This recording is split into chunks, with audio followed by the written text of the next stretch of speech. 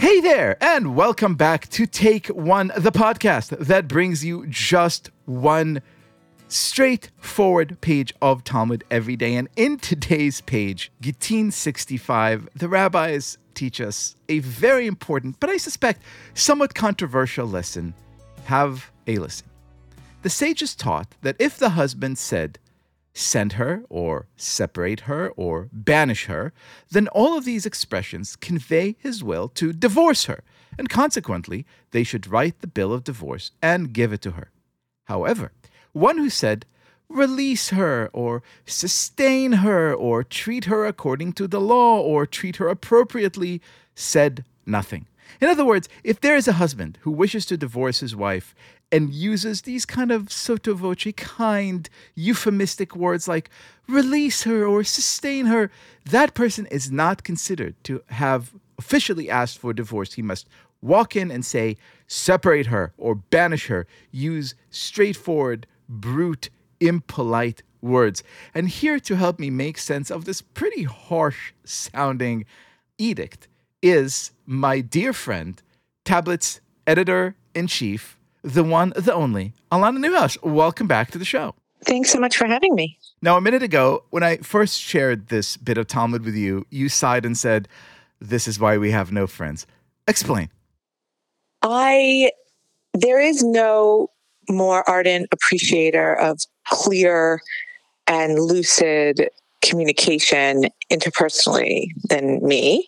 But the idea that we would, especially in the act of breaking such intense tethers like those of marriage, not have any acknowledgement of the complications of it, strikes me as pretty unusually absent a certain kind of emotional perception that I usually feel from the Talmud.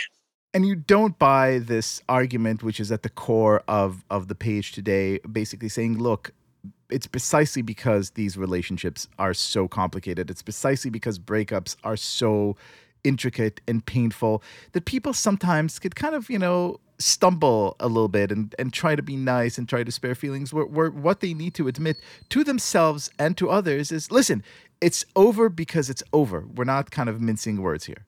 No, I get it. I'm just saying, I don't know. Do you know a lot of divorces where the first impulse is to try to be nice? In fact, the opposite. In many cases, the opposite is the first impulse. And what you're correcting for is you're correcting for the most powerful impulse driving that moment, which is the impulse to separate. It is the impulse to distance, which is good. Obviously it's what's needed in that moment, but what you need to then to adjust for is sensitivity. It seems to me that actually in so many moments, the human impulse is toward our self-interested or the most immediate need. And part of what usually I feel from the rabbis is a reminder that there's a bigger story that you're a part of. And especially in our case, that story might include other people, might include children, might include in-laws, might include a community. And that understanding that all of those people, it's not, again, I don't see sensitivity as the enemy of clarity.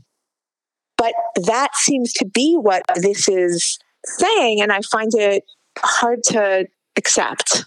Well, Rebbe Alana Newhouse, it's for that kind of combination of sensitivity and clarity that Tablet is the great and wonderful magazine that it is. Thank you so much for being our guest.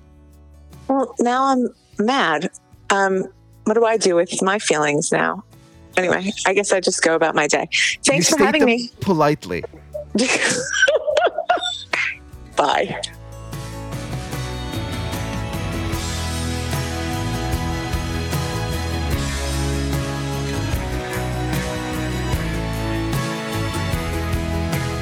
This has been Take One. If you enjoy the show, and I hope that you do, then you're going to enjoy our brand new Take One newsletter even more. Each week, you'll get an extra shot of Talmudic wisdom straight to your inbox. And for those who sign up before Tractate Gittin ends, we'll be raffling off some Take One swag. So make sure to subscribe at tabletm.ag/Take One newsletter.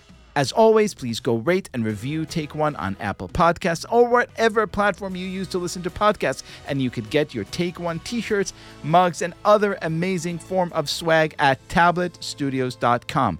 Each week, we will be releasing new episodes Monday through Friday, covering the entire weekly portion of Daf Yomi. Take One is a Tablet Studios production. The show is hosted by me, Leah Leibowitz, and is produced and edited by Daron Ruskay, Quinn Waller, and Ellie Blyer. Our team also includes Stephanie Butnick, Josh Gross, Robert Scaramuccia, Courtney Hazlett, and Tanya Singer. For more information, go to tabletmag.com/takeone or email us at takeone@tabletmag.com. You could find us on Twitter at Take1Dafyomi or join our Facebook group by searching for Take One Podcast.